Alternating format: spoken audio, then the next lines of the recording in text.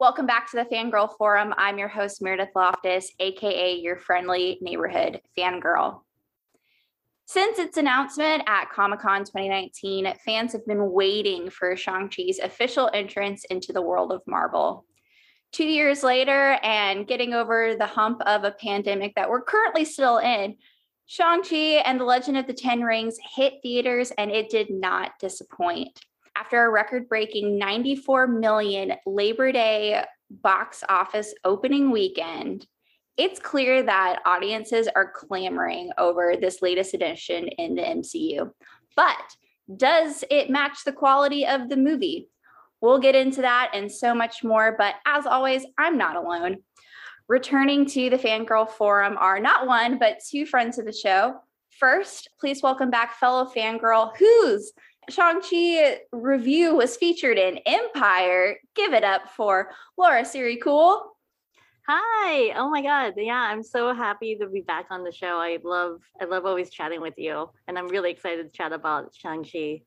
I am so happy you're back, and I'm so excited to talk Shang-Chi with you.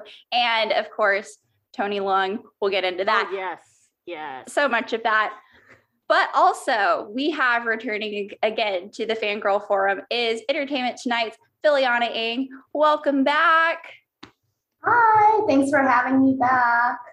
Oh my gosh, ladies. This is so exciting. This is so great. But before we even breathe another breath about Shang-Chi, I have to say this. Spoilers for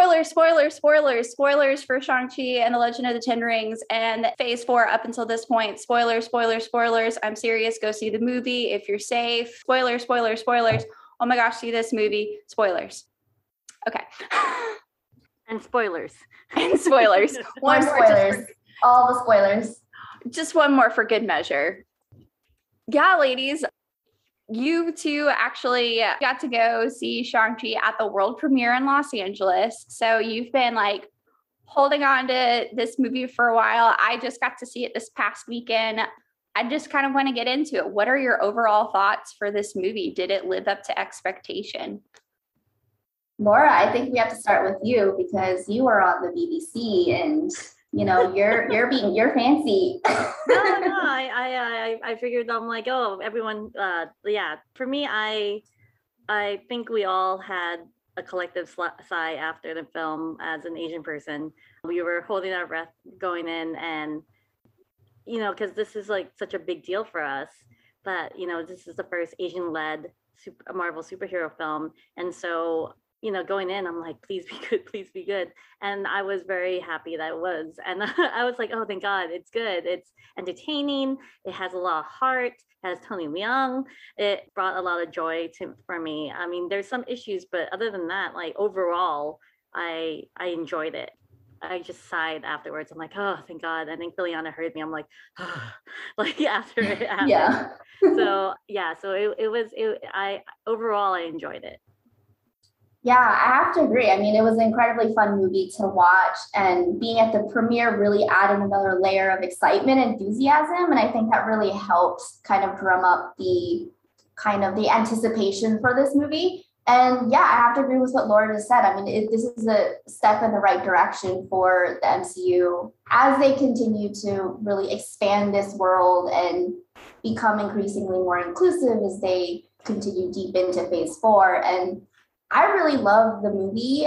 It isn't a perfect movie, but not, it's hard to make a perfect movie. But it was still enjoyable. It was a very enjoyable Marvel film that had, a really tricky job of kind of serving multiple needs. There's the conversation over representation, you're introducing a new hero into the universe and the world, and also kind of teeing up how Shang-Chi may potentially fit into this world overall in the larger kind of landscape of the MCU. So it was really juggling a lot of things. I think it really kind of executed it well for the most part. So, it was a very good beginning for, the start of this character at least. Yeah, I really enjoyed this movie. I thought that this, for an origin movie going into Phase 4, I wasn't sure how we as an audience would kind of take it because, you know, we're being introduced to new characters and we know that there's going to be setup for future movies. And here's this guy who I didn't know much about, but I really enjoyed how they did this. His introduction was fantastic. I thought narratively how they told his story, that it wasn't just like we got to have flashbacks of him and to see him truly embrace himself as a hero, as a character, his family lineage. I was just really impressed by the story elements. The action was incredible. It was hilarious in ways that I just like was not expecting. Not a perfect movie by any means. As you mentioned, Filiana, it's not easy to make a perfect movie. And I think with the MCU, we definitely have very high expectations, but I think these expectations were served well for this. And so, yeah, I don't have a proper ranking of it just yet, but I really, really, really enjoyed this movie. And I've already seen it twice. I'm probably going to see it again sometime soon because it was just fun to be in that world. Wait, so let's like just to say like how many times you said that you've seen it. You've seen it twice and you're gonna see it a third time. I've only seen it once. Laura, how many times have you seen this movie? Like 4. Amazing. So Laura's the expert here. She's Truly. the go-to person. She knows every scene, every piece of dialogue. I feel like I memorized anything with Tony Leung. Every scene, of course, every second, I knew. You just kind of knew here. His scene was coming up. I feel his essence. Lines. At this point, yeah. Well, let's talk about that. So I think one of the best parts of this movie is Tony Leung and his very layered villainous role as Wenwu. He also rocks some great blazers that like I could not look away. The scene where he takes Shang-Chi with him to kill some of the gangsters, like he's wearing this like double crested blazer. And I've always like the 2 times I've seen it, I've been like, whoa, that is a great blazer. But besides the blazer aspect of it, he is one of the highlights of this movie, and he joins the ranks as one of the better villains we've got out of the MCU. Like, do you share in that sentiment? Like, what do you think of him? Yeah, I enjoyed him the most, and I think Filiana heard me do a like, oh, when and he sat next to me when I saw him because several times. Several times. I was like, oh, and I turned to her, I'm like, oh, he looks so good, like especially the dance sequence that he did in the beginning with Shang-Chi's mom, and like but you know what? It's not just that he's a beautiful man.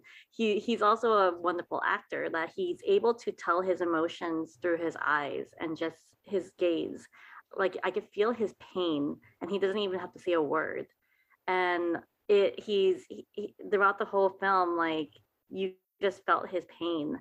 And he's not just this villain. And I feel like grief is the villain that causes him to feel like this. And the real villain, spoilers, is a monster that's like causing him grief to make him like this. And it's his love for his wife. And I think everyone wants this from a man, especially Tony Leung, who is a man. But he's able to bring this layer to this character that, you know, you just can't help but notice it throughout the whole film. And it's just unfortunate that it does kind of overpower the other characters, even including Shang-Chi.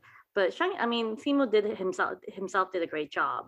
But you just felt like the pain from this quote unquote villain, and Tony Leung just made you sympathize and just feel you wanted to be part of his side.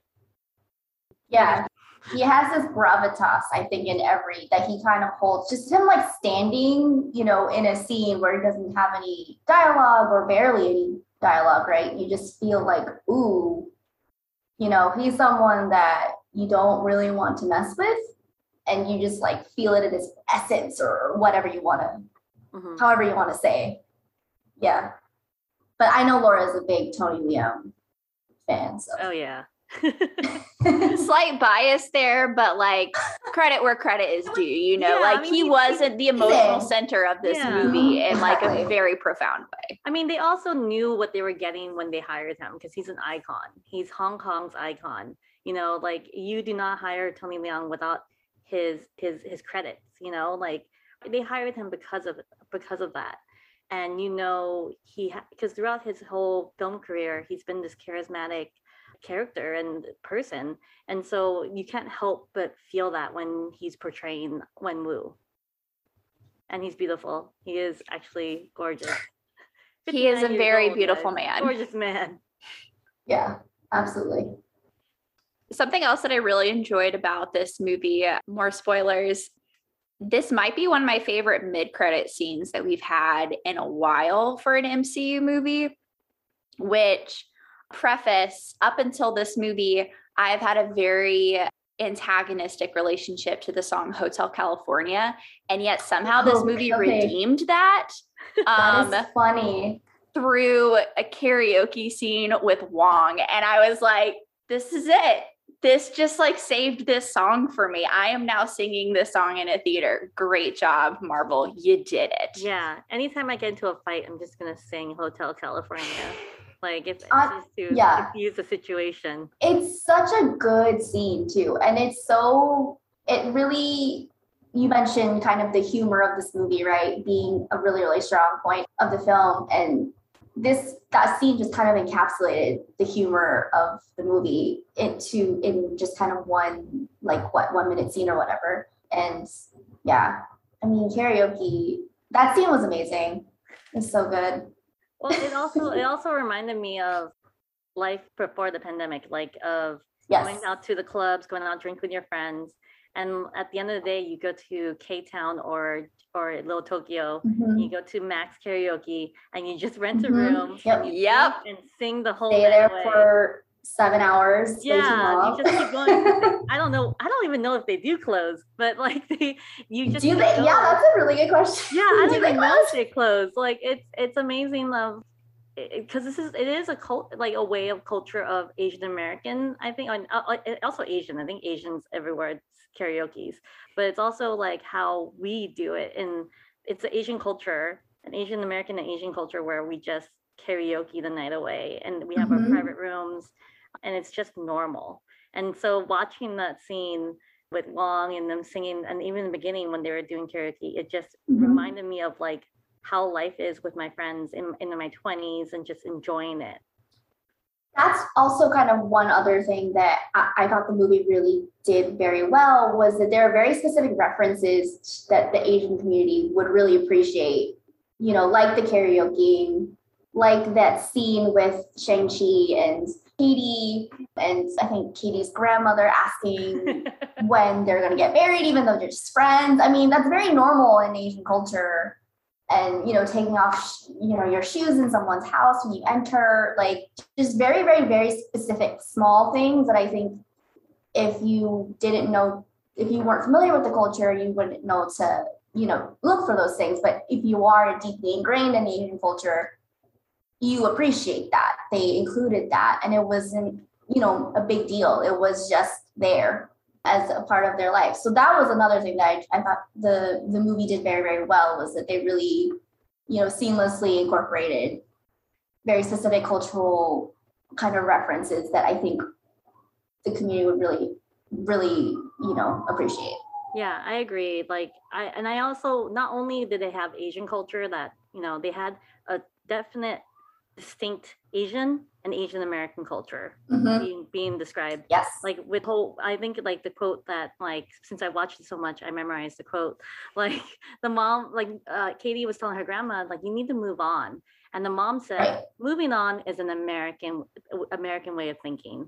And it makes you realize, like, Wenwu is Asian and Asian, so he's not able to move on. And that's why it's dragged for over 10 years of his life of holding on to his wife, versus the Asian American way, which is Shang-Chi and Katie, where they're able to move on with their lives. They're able to enjoy their life. And also, like, Katie is basically us. Like Katie is basically us, where she is we're second generation being born in the ABC, American born Chinese, ABC, where we're Americanized. And we kind of lose touch with our cultural ties, or as we live in America and many generations here. But we're ABC, where we lose a little bit of it, and she's kind of like, "Oh, my Chinese is not great," and it kind of reminded me of like when I speak like my horrible Chinese and my okay Thai. Like it's not. We're like, I just really appreciated that we're a fish out of water kind of experience, and so yeah.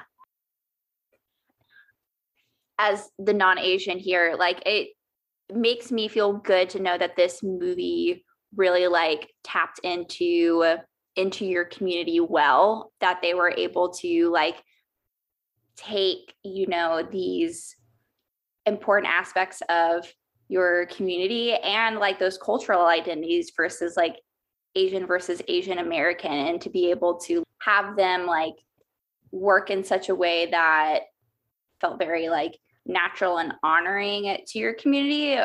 It sounds like it did that for you. Is that correct in saying? Yeah, I feel like it did. Like I felt a connection to the story, and it's deeper than just being a Marvel story, which it does beautifully. It is a Marvel story. Like it's 100% a Marvel movie, but I just love the tie-ins to how it connected to us culturally. And I feel like you don't even need to be Asian to understand like the cultural aspects of seeing what's like the small details.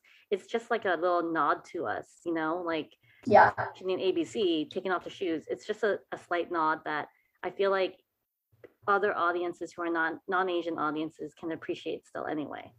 Totally.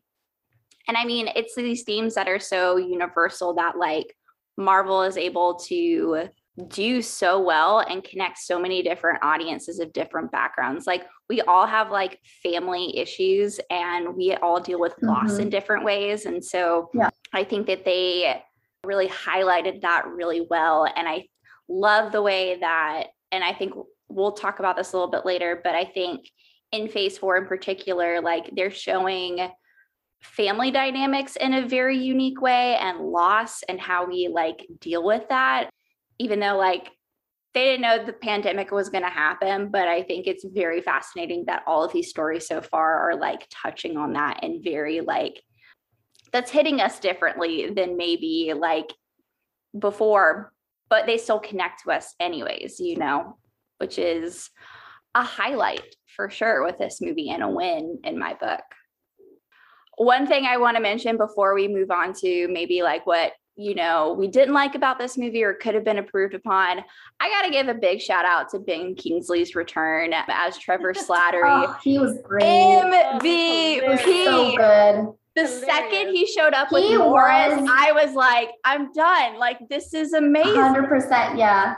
Hilarious. Agreed. He was the breakout star of this movie. No, Morris was. Weirdly. Morris. Well, Morris, yes. Morris, but also Ben Kingsley, because I know it's not really his movie, but he really stole some scenes for me. I kept thinking about, there were moments where like, I really should be focusing on story here because, you know, there's some really important things going on with like Shang-Chi, and like he has some daddy issues he has to like deal with, right? But, you know, Ben Kingsley's here just stealing the scene. Like, I just can't help but think about that. Like, he's just killing it. Every scene he was in, he was killing it. And also Morris. I mean, Morris was adorable, even though that really confused me as to why I was thinking that he was so cute, even though really Morris is not all that cute. I don't know. I kind of likened him to like a porg. Like he was kind of like giving porgs a run for their money, right? Meredith, am I offending you? Yes. Meredith was my love for porgs. Did I go too far? Did I go too far? Morris is cute, but he is no porg. Yes. No I went too far. You went too far. Meredith knows. Her and I love porgs. We love our porgs too. I love porgs too, but I was just like, Morris, I'm very confused Morris here. Is an adorable rotisserie chicken. He's an adorable a headless chicken. Rotisserie chicken. Yes. No head. No head whatsoever. No, but Ben Kingsley was great. I did enjoy him. The only thing I had the issue with is that I felt like he went on too long. That I wish that some of his parts went to Michelle Yeoh instead. But overall, though, he was hilarious. It was a fun surprise that I wish that audiences were surprised with, because I think a lot of people expected him in the film because Ben Kingsley walked the red carpet, which he deserves because he is Sir Ben Kingsley and he could do whatever he wants. That's right. But Yeah. it also kind of spoiled it for people because you want that was a great surprise. I do agree with that because I think like because I was wondering why he was there, and then he had said in interviews that, yeah, I'm like in the movie. So he kind of revealed on the premiere that he was in the movie, right? And so I do agree with you in that I wish that that was kept at least under wraps until, I know it's hard, but like until after the movie came out at least. But he was still great. He was He so was great. definitely He's a Sir Ben welcome Kingsley. addition, and he honestly killed it and did every scene he was in was great. So, it's fine. Yeah, he is Sir Ben Kingsley. He could do whatever he wants. Yeah. Whatever he wants. Yeah. But Laura, you touched on something that, like some of his scenes maybe went on a little bit too long. And so I want to continue that train. What did you enjoy the least about this movie, or what do you think are some areas that maybe could have been improved upon with Shang-Chi? Well, I feel like Shang-Chi fell into the third act problem that Marvel tends to have, where it's great. The first act is a good flow. The second act, it gets a little faster. And the third act gets rushed. And we're just given so much information within close to the second to the third act with the multiverse and with the monster and then with the dragon, with the CGI. And I feel like we don't get a full complete closure of Wenwu because everything's rushed. Not only is we're getting like him as the villain, but we're getting this monster as this major villain as well. And so we don't get closure for Wenwu's story. Everyone keeps telling me, like, I argue with a lot of people because a lot of people will tell me like, oh, he did get closure because he saved his son. But 2 scenes ago, he killed his son. He thought he killed his son with no remorse for that because he wanted to save his wife. So for me, I'm like, it was rushed because like, yes, he gave the rings to his son, but what else was he going to do with the rings? But also it felt like it was just rushed to end Wenwu's story. And I felt like that was just so we could focus on the monster and everything. And for me, I'm just like, it fell into the rushed third act problem that Marvel tends to have, like where it's like this great story, and then it's like, oh no, we're running out of time, and you have to rush everything. And also, we get Michelle Yeoh, and yet she's not utilized throughout the whole film. I felt like she was underutilized. If you're gonna have Michelle Yeoh, she's gonna have to play a huge part because it's Michelle Yeoh. And I felt like a lot of the scenes that had Trevor Slattery, even though I love him, it could have gone to her with speaking roles, more roles. And also with, I think Filiana will touch on this with Xialing, with the third act, she fell into the trope of the quiet Asian again. So I think I'll let Filiana fill on that one. But yes, those were my quirks. And also I'm kind of tired of dragons, but it was fine. Yeah, I mean, you touched on the kind of lack of Wenwu closure. I do agree with you. I think that his death happened extremely quickly, and it actually kind of reminded me of Black Widow's death a little bit. I don't know if I'm alone in thinking that, but I thought that he deserved at least one more scene. I don't know if that's just me playing into the archetype of like, okay, let's have like one last goodbye scene that we've all seen in Marvel movies or movies like this. But it just felt like because his death happened at a time where everyone was trying to slay this dragon, the village was under attack, or there were more important things going on. They had to kind of just like leave him and then kind of go off and save the world essentially. So like it felt like that, like his death was a little bit of an afterthought, I thought, and I think that he deserved at least a little bit more of a finite, like more of a better scene, a better closing scene. I don't know what that would have looked like, honestly, but I did feel like his death was a little bit like Black Widow's death, where it's like, oh, he died. Okay, moving on now. It felt like that a little bit. And yeah, I agree. I thought, Xialing's, she was great. Like she has such an interesting backstory, right? And it felt like at times she was set dressing in some scenes, unfortunately, and her character, I feel like they could have dug into her a little bit more than they did, but I understand that there's a lot, again, that they had to juggle in this movie. So maybe she just kind of fell to the sidelines, unfortunately, as a result of that. But, you know, there were times where I forgot she was also in the scene because she didn't have any lines, but she was like, the scene in the car. It was like, oh yeah, she's in the car, but she wasn't speaking. And it's like, why isn't she saying anything? Wouldn't she have things to say? She seems like a very outspoken person. I don't know, like she would maybe have something to say, right? But no, I would have liked to have seen like a cleaner balance in terms of, you know, Shang-Chi and Xialing at least a little bit, because I felt like they were partners sort of on this mission, even though the movie is Shang-Chi's story. But I thought that she plays a pivotal role in that journey. Yeah, I don't know. Yeah, again, I agree with Laura. The dragon trope is very tired. You know, it's very prevalent in many kind of Asian-centric kind of Hollywood movies, like period movies. Most recently, like I was talking to Laura during the premiere, like this just reminded me of Raya and the Last Dragon, which is also had Aquafina. And so it's just like, you know, I don't know. It would be nice to maybe move on from that. But I also understand that the imagery of the dragon is very important in the culture. So I understand. But yeah. I feel like we have, like, Chinese culture has such a rich, Mhm. like, we have such rich history, like cultural, like, Yes. like fantastical beasts, you know, and I'm glad that the movie did showcase some of them, including Morris, who is a mythical Yeah. beast in a Chinese mythical beast. But we have so many that could have been, Not just dragons. and not just dragons. Like, yeah, Not just we're not just dragons. known for dragons. There's just so many and rich fantastical beasts that could have been utilized, and that could teach people that there's more to Right. Chinese culture and Asian culture than just dragons. But We're not just one note. Yeah. Just, you know, it's not just all the water dragons and things like that. yeah, but it's fine because, you know, I know Marvel history with Shang-Chi.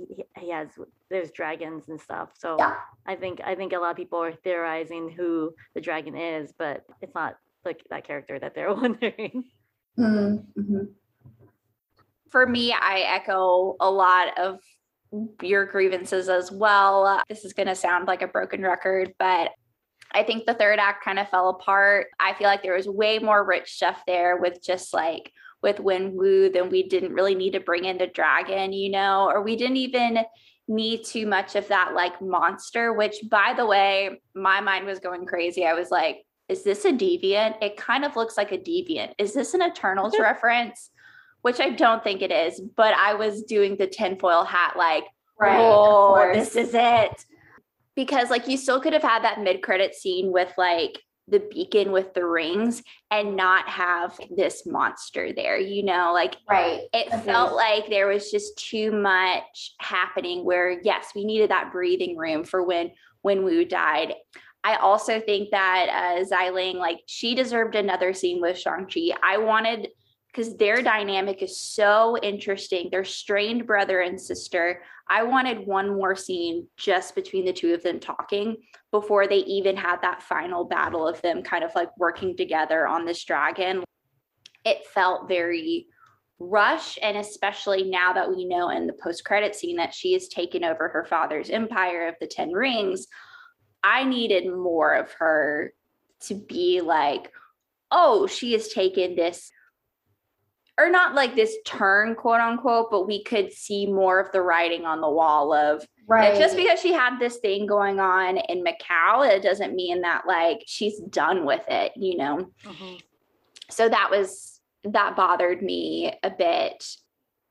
But yeah, like we deserved more with Wenwu. And also, yeah, if you have Michelle Yeoh in a movie, we should have more Michelle Yeoh. And she was doing a lot more like exposition dropping that, you know, another character could have done, but also she could have been doing so much more too. Actually, I was waiting for it to be like, surprise, your mom is still alive, and it was Michelle Yeoh the whole time. Was waiting for that. Honestly, I was like, ooh, it would be a crazy twist if she was somehow, like, I wasn't even thinking mom, but I was like, there has to be some sort of reveal with her character because it is Michelle Yeoh, right? And she's like, a great get for them. And so like, why wouldn't you like pull, a fast one on people and like surprise and shock, right? So that a thought did cross my mind, like, oh my God, that'd be nuts if like she somehow was more important than we thought, but no. Well, I was waiting for her to battle Wenwu. Like, they locked eyes, listen, and it was like, oh, it's gonna happen. Same powers as her sister. She could totally kick his ass. So for me, I was waiting for that, but then we didn't get that, and I felt like that was such a tease of having two of Asia's biggest icons and not. Can you imagine if they had a battle scene, like a fight, even like a brief? True. This would no longer be a Shang-Chi film. It would be a. I'm all for it. I was like imagining like how nuts that would be, because it would be so good. Mm-hmm. It would be so good. I wonder if there was an earlier drafting script where there maybe was some sort of, fight between the two, or some sort of significant showdown of some sort between the two characters, because that would have been interesting.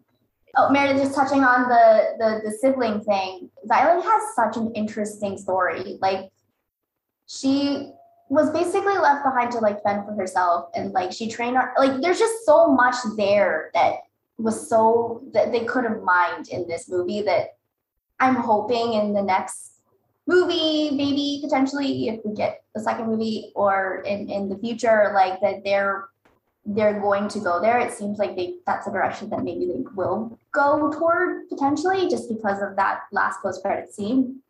There was so much there that I was very interested in, and I was very disappointed that the movie didn't really tap into that, which, I mean, like I said, there's already too much going on in this movie anyway, so like they can't add another layer of character backstory, right? But I don't know, I thought that was missing. Like, she has such there's so much potential with that character. I just wish she talked more. Like when Michelle Yeoh was like, You've been hiding in the shadows for too long, and I'm like, okay, she's gonna say something, and she stood there quiet as she's fighting, and I'm like, you need to say something. Like even when Morris, when like she grabbed the keys, she goes, oh, I found a way out, and like she looked at Morris, and I'm like, say something. Or when she got out of the car, Shang-Chi spoke for her. I'm Shang-Chi. I didn't notice that. Yeah, and like, and she, she didn't have her voice. And the thing is, she's known for the strong, independent woman. And why didn't she say much? Why didn't she get to confront her father as well? Which leads to the post credits. That's a good point. Yeah, which leads to the post credits where I feel like she has daddy issues now, and that's why she's gonna be like, you know what? I'm gonna take your empire because I deserve this empire. So I feel like I'm hoping that they address the daddy issues that she's gonna have, because she didn't get closure, and that's the problem. Like I felt like she looked at him, the body, his lifeless body, and like turned around, and like I felt like I needed something. I needed her to be like good, that way I know that she's gonna take over his empire, or to look at him and feel like regret or something. I needed something from her, and I felt like it was just and I understood why, but at the same time I'm kind of like, I just wanted more from her. Agreed. It was all right there. And like just to say something after looking at her dad's body, like some kind of reaction. Because like, yes, like she definitely was connected more to like the idea of her mom potentially being alive, or like having that emotional tether to her. But we needed something, and she definitely was underserved. But I hope that means moving forward, like you said, Filiana, like in a sequel, or what I'm pitching, potentially a 10 Rings like Disney Plus series, of her and this new empire. I hope that we get to dive in much more into her story and the layers and her character, and her being front and center too. She was definitely a co-lead essentially, like in this mission. And I also do think like Shang-Chi, like Simu's character, like just like kind of faded into the background in different places. So like, I'm hoping he has a stronger presence in his next sequel, or whenever he shows up next, because like Simu is so charismatic. I love the guy. I want him to succeed on all fronts, but I want him more front and center in ways that like he in some scenes he just didn't have it, and I like hated that for him. Well, I understood why though, because he was trying to stay hidden and he didn't know who he was. But in the end, I wished, and it's hard. It's really hard when you have Tony Leung and Michelle Yeoh and Awkwafina. Yeah, as scene your stealers. Yeah, as the scene. Yeah, they're gonna steal the scene. Yeah, but the thing is, I felt like it worked for him because his character was hiding in the shadows, was meant to hide in the shadows. But I'm hoping because he knows who he is now and he has the power of the 10 rings, that he will be the person. But the thing is, I do appreciate how he was as a character, because I felt like I knew him. Like, I know a guy just like him in San Gabriel Valley, which is the Asian populated Southern California area. And like, I feel like I knew a guy like him. I don't know, Filiana, I feel like you would know a guy in San Francisco like him in the Asian population. Yeah.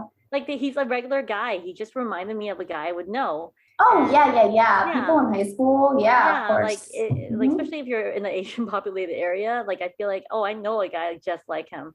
And I'm hoping, yes, but I am hoping because he now knows who he is, that he's going to dominate the scene, even with having a partner like Awkwafina who feels every scene she's in.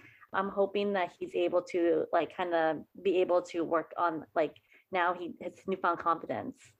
He has his voice, and you're hoping that he's going to use it and it's stronger. Yeah, like, yeah, we'll see. Yeah, whoever he, other than Awkwafina, because we know she's going to be in the next one with him, but whoever he reflects with, I hope he's able to dominate the scene as well. Because yes, it's hard when you have these amazing scene stealers working with you, And I don't blame him. He did a great job for everything that he's done. That he did. It's hard to play that character because he essentially too is kind of like a little bit of the straight man in the situation, because he's trying to figure out his place and he's trying to So it is a tough ask, like, to ask somebody to to kind of play that type of a role. But yeah, he did. I thought he did well.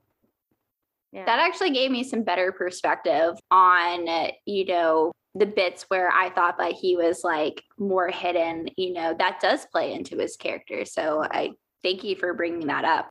I am looking forward to him holding his own against the other Avengers in Avengers 5. Yes. And that mid-credit scene, like him being, a heavy hitter next to the likes of Captain Marvel, the likes of Doctor Strange and Bruce Banner.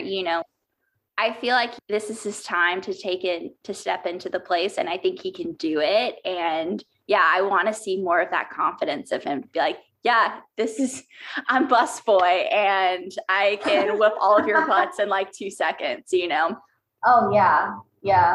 Actually, I kind of hope that like is a thing in Avengers 5. If Peter Parker, Tom Holland is in it, he's like, oh, Bus Boy, I watched that video. Yeah. Oh my God. Yeah, he would too. That actually would, I wouldn't be surprised. That would be so fitting. And I think it'd be funny if like he goes, I'm Shang-Chi, and people are like, who? Bus Boy. Like, I just it's like, oh, got it. Understood. The viral video. It'd be funny. So thinking about the future with Shang-Chi's critical and financial success, it's only a matter of time before they announce a sequel to this movie. What do you hope to see? What storylines do you hope that they explore in future movies? I'm not familiar with the comics run, and I think Laura is better, kind of knows more about kind of what maybe they're alluding to, especially in that second post-credit scene, right? But I'd really like to see them explore Xialing and Shang-Chi's dynamic now that they're kind of both in power positions on very different levels. So I'm just interested in kind of knowing what that looks like and what that means. Like, I feel like we're just scratching the surface with them as siblings.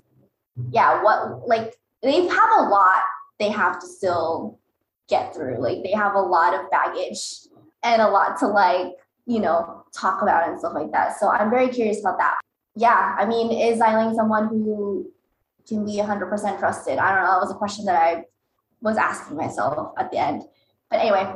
In the comic books, Shang-Chi's sister is evil. Like she's she's kind of both. Like she falls into that gray line, gray area, the gray area, but her and Shang-Chi butt heads, like, and I'm looking forward to that because I feel like what I really want to explore is where Shang-Chi was during the Endgame credit scenes, because in Shang-Chi was like the placement of Shang-Chi was in between Infinity War and Endgame.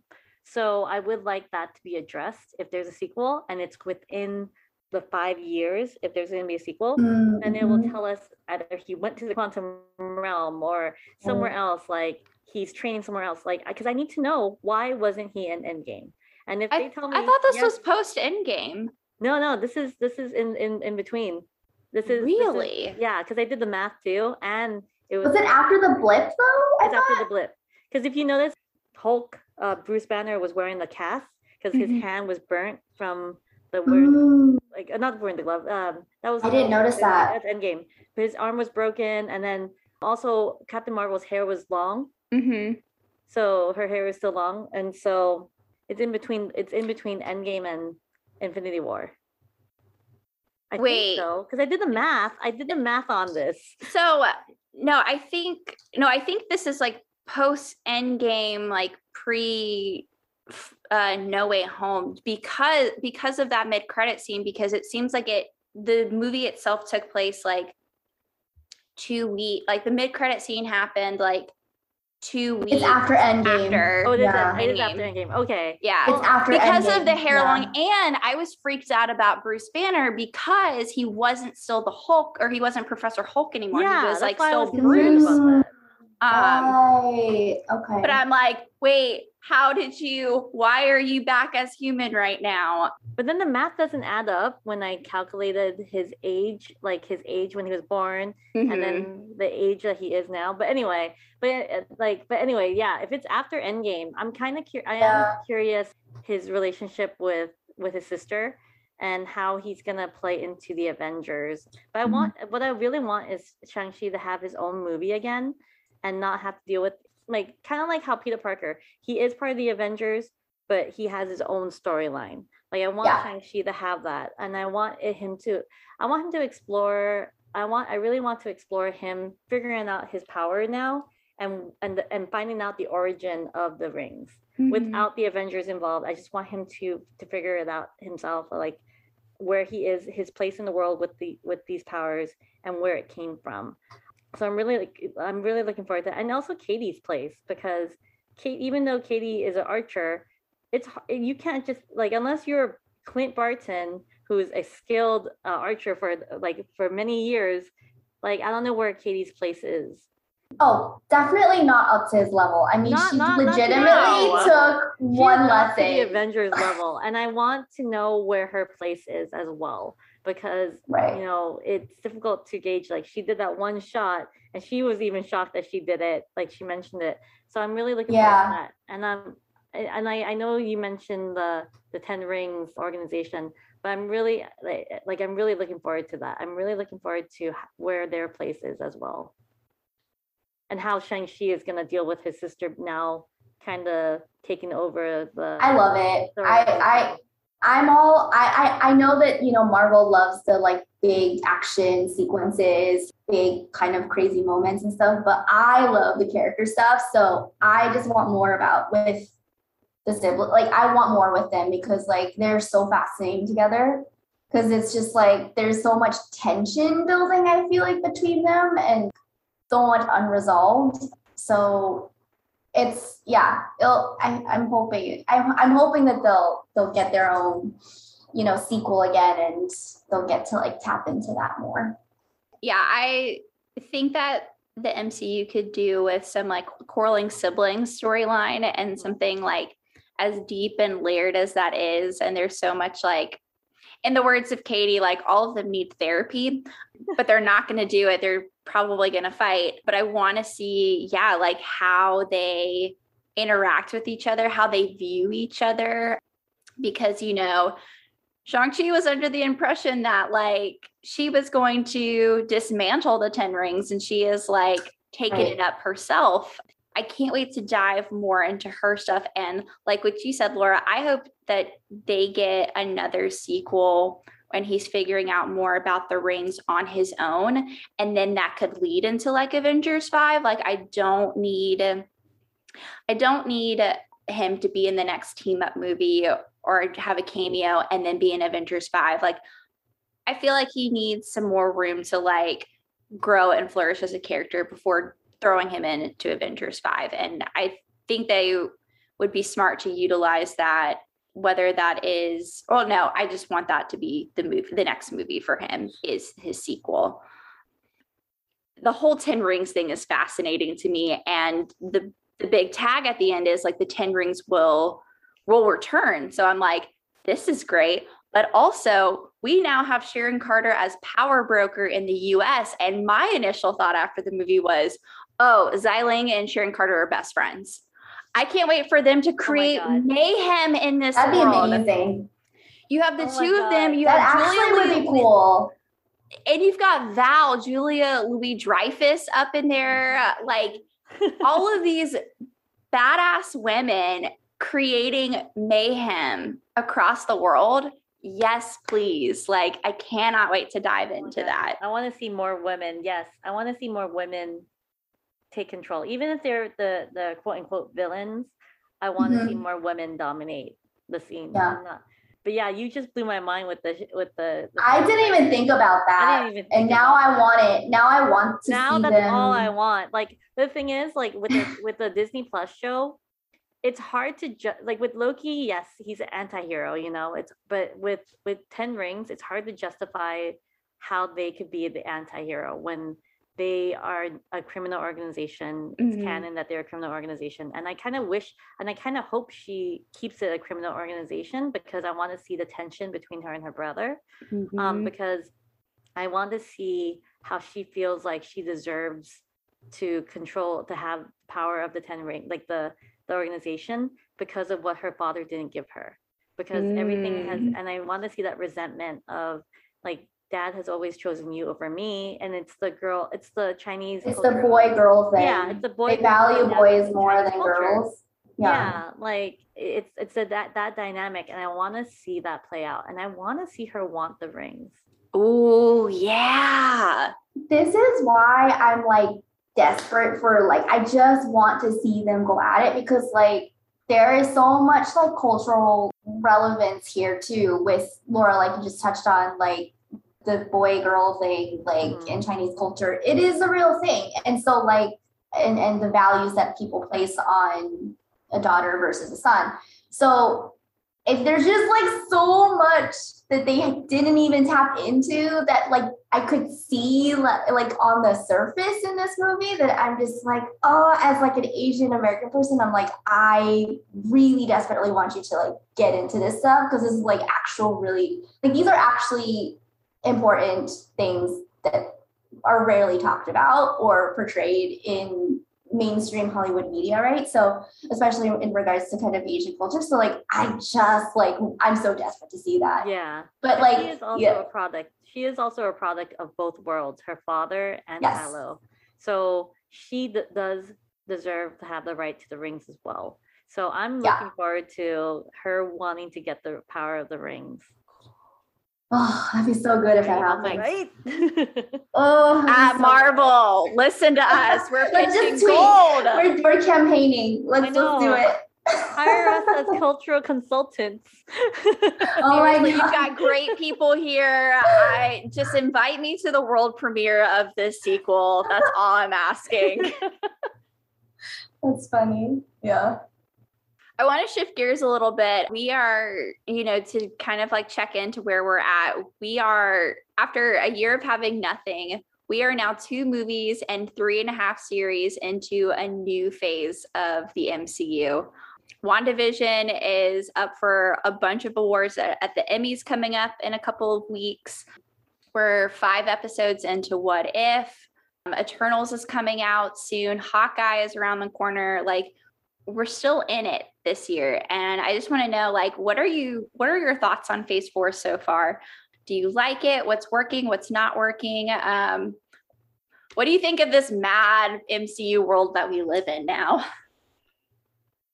I will preface this by saying that I have not finished Loki and I have not watched What If, but I am aware of kind of the spoilers that are out there for What If. I think this is a great start to Phase 4, honestly. I feel like in my mind, Phase 4 is a bit of a transitional stage for the MCU as they kind of say goodbye to many of the core characters and actors who have been there since the beginning. And as they kind of start to explore the more like the fringes of the universe, right? So I think this is a great start. And it's fascinating kind of where Phase 4 sits because you're introducing and really delving into like the multiverse, like that's in full bloom. So that's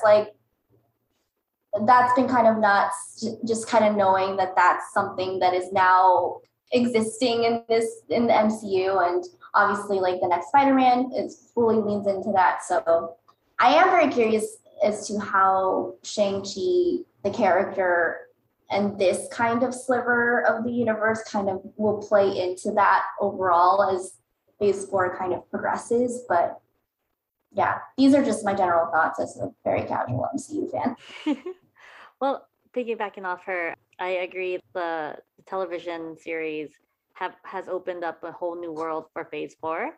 Before, we just based everything on movies, and I'm really glad that we get to create multiple layers to characters that can expand the Phase 4 universe, especially with WandaVision going into the multiverse of madness with Doctor Strange, and how Loki will span into that world. And I'm glad that Shang-Chi mentioned the multiverse as well, like the many dimensions, because that leads up to it. And also Wong being part of Shang-Chi, right, opens up another world for the multitude of madness, for how it all can come together. I don't and now that you mentioned, because I didn't know in the beginning how Falcon and Winter Soldier would be tied into it, but now that with Sharon Carter, I'm kind of like, oh my god. I call Phase 4 the next Avengers, the Next Generation.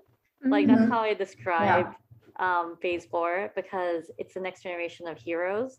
Even though we still see Doctor Strange and we still see Bruce Banner, it's introducing us to a whole new generation of of Wanda. Even though she was an original Avenger, she was in the background before, and now she's now promoted. Yeah, she's now one of the leaders of in that world, and she's a Nexus being who's going to break the multiverse or save it. I'm looking forward to I feel like with Shang-Chi, it expands this next generation and the Hawkeye with Kate Bishop, that's going to expand the universe, and Miss Marvel, that's going to expand the universe.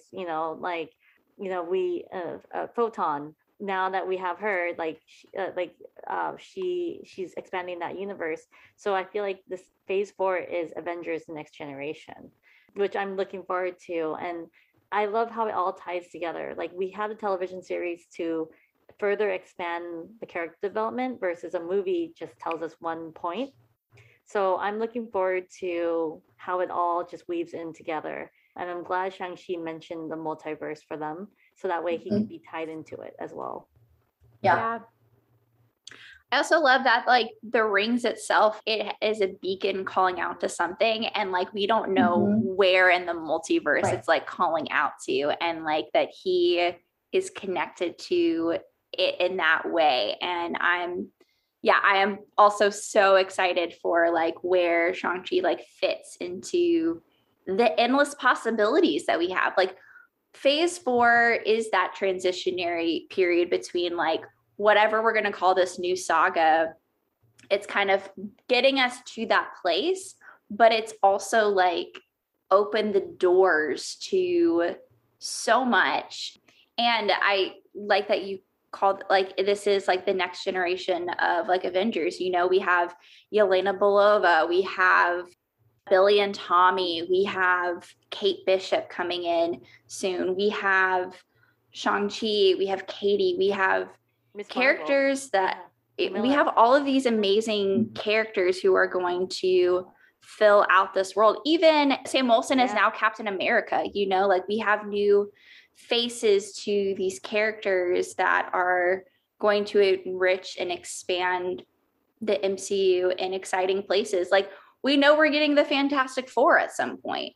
Like, we're going places. We're going to see mutants eventually, or at least like finally call them mutants, you know? And like, I've just really been enjoying it so far. Even What If, the last 2 episodes in particular, have been more on the darker side, but it's kind of nice because it's showing me as an audience member, like, how deep we can go with this, you know?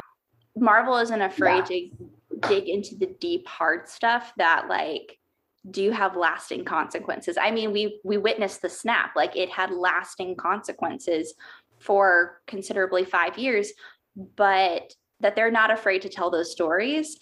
And with like Doctor Strange Multiverse of Madness going to be partially like a horror inspired movie, like that's kind of intriguing to me, of like there will be consequences to all of this. I mean, Spider-Man's about to break the multiverse. Like, my biggest question at this point of phase 4, because, you know, spoilers, people are just breaking the multiverse. Like, who broke it more?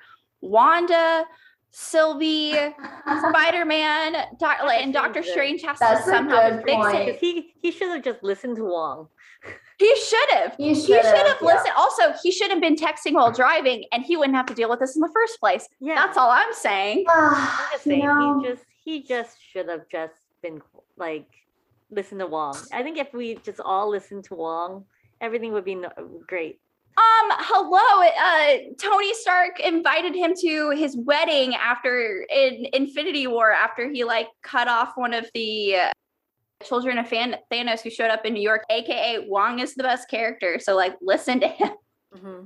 He knows things. Like, just, yeah.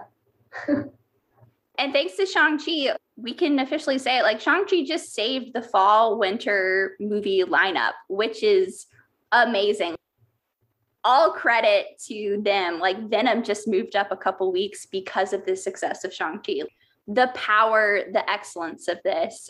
And because of that, we have 2 more MCU movies coming out this year, Eternals and Spider-Man No Way Home, which we have both gotten trailers for both of these. So I have to know, of these, which are you excited to see most? Do you have any theories about either of these movies? Are you just freaking out like I am, of like, oh my gosh, I can't believe these movies exist and they're going to happen? Laura, do you want to go first? I am so like, I'm sorry, Tom Holland. I'm sorry, Spider-Man fans, but I'm looking forward to Eternals because I want more Asian excellence. Because there's 3, not just Asian excellence, but I love the Eternals. I never read the comics because I don't think anyone has, but I've skimmed it because of the Eternals coming out, so I could be prepared for my work. But I am looking forward to how they connect, because they were like the Watcher. They just watch, and I'm looking forward to seeing how they finally will step up and be part of this. And also, Asian excellence, seeing the 3, Don Lee and Gemma Chan and Kamal Nanjiani. I'm looking forward to them, and I'm looking forward to how the Eternals, because of them staying, like, watching from the sidelines for so long, how they're going to play a big part in this, because they seriously just stay in the sidelines. So I'm looking forward to how they relate to the Celestials, how the Deviants, because I want to see how the Deviants will play a part in phase 3, especially with the multiverse happening. I've been coming up with a whole bunch of theories, so I'm really excited for the Eternals. I'm looking forward to Spider-Man and the F up ways that Doctor Strange messed it up to prepare us for multiverse madness. But for Eternals, I have several theories. I haven't fleshed them out yet, so I will be writing about them hopefully soon. I cannot wait to read your theories about Eternals. I am a Spider-Man fan. I can't wait for Spider-Man, but Eternals has been my most anticipated Marvel movie all year. And the fact that we're finally getting this from Oscar-winning director Chloe Zhao, with this incredible cast, with a story that I have zero knowledge or expectation going into this, but I haven't felt this way about a Marvel movie since Guardians of the Galaxy. And that's kind of like the flavor I have, not in the same like jokey, fun adventure kind of way of Guardians, but the fact that like there's this family, again, phase 4 is nothing but family. You have this family that has spanned and been in and out of each other's lives for thousands of years. They haven't interfered with anything going on in humanity, even after Thanos, who technically, I think in the comics is considered a deviant. So like, why didn't they step up and do anything? Like, there's so much to explore there. And everything I see about it, like I just want to consume all of it. Like I went with my friends to see Shang-Chi last Friday, and I had to get them to shut up. I'm like, guys, the Eternals trailer is on. The Eternals trailer is on. I also have a huge crush on Richard Madden, which, definitely ties into that. I am a little worried that he actually might be a villain in this movie based on some stuff. People speculating. I don't want to dive too far into it, but I'm keeping an eye on him. I'm keeping an eye on all of them. Also, Kit Harington is in it. I'm like, what are you doing, dude? I can't wait to see more. All of everything Eternals. The fact that I know so little about it makes me all the more excited. And I think we're going to get something very new and inventive in the MCU. But I'm very excited for Spider-Man No Way Home. Filiana watched me freak out over this trailer. Poor thing. I did. I can confirm this. I can confirm the freak out. There's a lot of freak outs happening. Doc Ock being back and everything that Tom Holland is doing. Like, I'm excited for him. And it feels like a very like expansive story, but it does feel very personal to Peter Parker of like, he wants his life to go back to the way it was. And the ramifications of that feels like a very like high schooler thing to do. And I'm glad that that's kind of like the framing element for this like bigger thing that's going to happen. But at the core, it's still about Peter Parker. And I care a lot about that. I'm done rambling at this point. Filiana, I leave it to you. Well, I'm excited about both movies. But if I had to choose one, being that I am, a very casual MCU fan, and I don't really read the theories or speculate or even know how to speculate or theorize or anything like that, I'd say Spider-Man is the one that I'm really, really excited about. If I had to pick one or over the other, just because I've invested so much time with these characters already, and that twist at the end of the last Spider-Man, I mean, like where Peter Parker is out, it's just so genius, and I just can't wait to see like how that plays out, and that's just like screws everything up, and then the multiverse thing, and then just time. I don't know. It's just all a big mind. Insert word here. Yeah. So and it's just fun. And I just like Spider-Man because it's fun.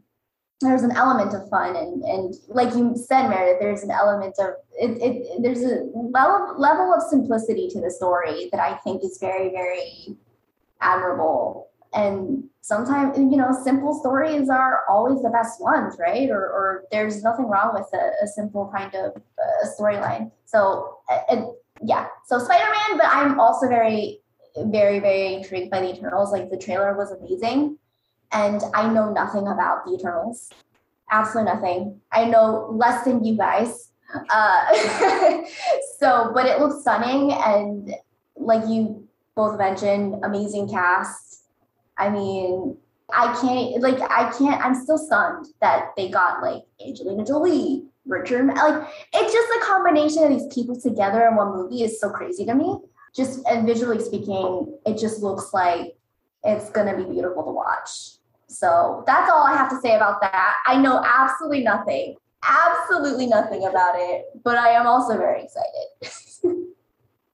I mean, yeah, it's what a time to be a fan, honestly. Like, from going from a drought to just getting nothing but all of this new exciting stuff. It's just a fun time to be a fan and to like look forward to different things. And speaking of which, we do finally have a release date for the Hawkeye Disney Plus series, November 24th, which will come out in between Eternals and Spider-Man No Way Home. According to reports, it's roughly going to be 6 episodes, which I'm a big fan of, like the smaller series, like let's have it 6 episodes and do it well. What's your excitement level for this? Do you have any expectations? I'm also very excited that Haley Steinfeld is joining the MCU because she is a talent, and I love that we're getting all the talented young people in the MCU. It's great. She's perfectly cast as Kate Bishop. I mean, right? I think that just in terms of just kind of who you want to play that role, I thought that she's great. And I will admit, Hawkeye is a character that, going back to like kind of the beginning of the MCU and all that stuff, that character was not super high on my list of favorites. But after, especially watching kind of Black Widow and that last post-credit scene with Elena and Valentina Allegra de Fontaine, I just have to say her full name. Of course. I'm ready for the show, because mainly so I can see Elena come face to face with Clint, or that's what I'm assuming is going to happen, or maybe not. I don't know. That's what I want to happen. I want certain things to happen. So whatever. I just have a lot of, my excitement level went up a notch after Black Widow for Hawkeye. And I'm very excited to see Haley as Kate Bishop, and I think she's going to be great. This is your listeners can't see this, but I got my Kate Bishop cosplay ready. Yeah. Let's go. I'm a huge Kate Bishop fan. I was so excited when she was cast, because I always imagined Kate Bishop to be of mixed Asian heritage. And the fact that Haley Steinfeld is of mixed Asian heritage just like blew me away, that Marvel not only got like a talented, beautiful actress who is gonna dominate this role, but of someone of that descent too, that we all imagined. But yeah, like I'm so excited for this. Like I love Kate Bishop as a comic book person too. Like Kate Bishop is just awesome. I'm really looking forward to this, and I'm looking forward to how, at first I was kind of upset that Clint survived and Natasha passed, but the fact that we get to have Kate Bishop kind of be the next step of the next generation. I'm looking forward to how he's gonna pass on the bow and arrow to her. And the 6 episodes, I feel like I think it's enough, because I'm hoping that they'll because 6 episodes, you can't have fillers. So they have to have everything definite. So I feel like we're going to get a lot of content within those 6 episodes. I know Filiana's doing a face, but you thought there was filler, but then Falcon and Winter Soldier, So I mean, there are cases where, 6 episodes they just didn't. I trust the writers in this one, because they the writers have shown, can't remember the writers, because I remember writing about them, and I have a lot of faith in that, because just like in the WandaVision, we got a lot of content within those few episodes. So I'm hoping we get the same with Hawkeye. And I'm really looking forward to Kate Bishop just coming into this world and this universe. Just as a Kate Bishop stan, I'm just so excited, and how she plays into it. I'm looking forward to how her and Yelena are gonna go off on each other, because I feel like Yelena is, even though she's gunning for Clint, I feel like there's gonna be a relationship between her and Kate.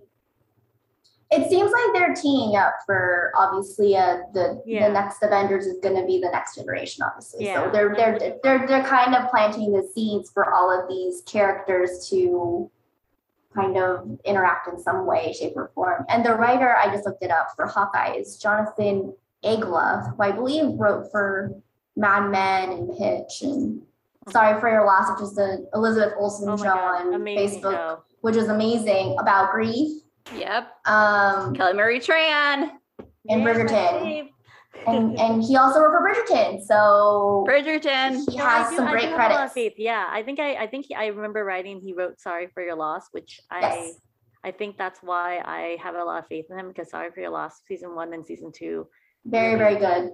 caught my heart. So I feel like he's gonna be able to capture that for Hawkeye, and Kate Bishop especially. So my excitement level is extremely high enough that I have a cosplay ready for it. Yeah. And I like that you mentioned, like we are probably going to get this like new dynamic between Yelena and Kate. And I like that's kind of a continuation of Natasha and Clint, moving forward. Like we still get to keep that in these new characters. And I'm looking forward to that. I'm also looking forward to the introduction of Maya Lopez as Echo's character in the Hawkeye series, being one of two now deaf characters that'll be in the MCU, including Makari in Eternals, which the diversity across the board in Eternals is super exciting, but to see that also carry over in the Disney Plus series as well is so exciting. And I'm excited to see how like Echo plays into this. Of the Disney Plus series coming out, like I would think like, oh, this is kind of like a lower level show for me. I'm excited, but like it's not like my most anticipated. But as more stuff happens, I find myself getting more and more excited. So like with Hawkeye, especially after the end of Black Widow and that post-credit scene, I'm like, oh, this is a new layer that's going to be really important in this series that I can't wait for. Plus, we get Kate Bishop and Echo coming in. Like, what's going to happen? I can't wait. You want to know what I'm most excited for? Is that Echo is the adopted daughter of Kingpin, which is connected to Spider-Man. Oh my gosh. I'm so looking forward to this. Like, can we get Vincent D'Onofrio back? That's what I'm saying. Oh my God. Like, but I'm really looking forward because I want Kingpin to be introduced in the Spider-Verse as like in Spider-Man. So I'm hoping that they will invite him back because he's just amazing as Kingpin. I would love for him to come back. There are rumors that Charlie Cox is coming back as a Daredevil, which I'm like, Matt Murdock, please be his lawyer. Like, come back. I can't wait. I also hope he shows up in the She-Hulk series because it's a lawyer show too. And I'm like, let's have both. You want the lawyers to just be all together? Heck yes! All the lawyers, please. To be with her. I mean, yeah, that too. That would be a great relationship. Oh my gosh. Somebody's got to write some fanfic for that soon. Anyways. Okay. I'm so excited, guys. I'm so excited. Ladies, this has been so much fun. I love chatting all of the nerd stuff with y'all, and this has just been so freaking delightful, and it's made me even more excited for what's still to come. Where can the people find you? Well, they can find me on Twitter. I'm at Inside the Tube. I tweet. I've also had a glass of wine. I apologize. I tweet about, random things. Sometimes I tweet about Marvel. Sometimes I tweet about TV. Sometimes I tweet about just random things. You're going to be tweeting about Great British Bake Off coming up soon. I will be tweeting about Great British Bake Off or the Great British Baking Show, whatever you want to call it. It's fine. It goes by both names because that's coming back soon. I know this is about Marvel, but now we're talking about baking. But anyway, I'm very excited for that show. So yes, I will be. Follow me at Inside the Tube on Twitter, and you can find all my stories at etonline.com. Just search my name. You can find me on Twitter at lsirikul, LSIRIKUL.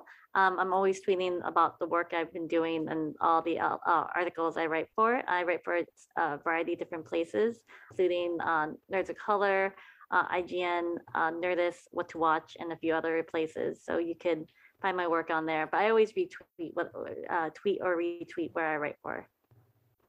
And she tweets about BTS. We both do. So BTS Army, you have we have Marvel fans and BTS Army as well. Yeah. So if those worlds can collide, that'd be amazing. Oh. I'm sure it's going to be a matter of time, right? Like I was hoping that they would be on the soundtrack to Shang-Chi. Right? Okay. This opportunity next time. Sequel. Yeah. Shang-Chi 2. with BTS. With BTS. The worlds collide. That's just the title. Yes. That's with it. BTS. It would make $1 billion. It sells like gazillion It's gonna tickets. sell Just so much money. It's gonna easy. make so much money. And as always, you can follow me at Meredith Loftus on Twitter and Instagram. And don't forget to follow the podcast on Twitter at Fangirl Forum Pod. Thank you so much for joining. I hope you have a fantastic day.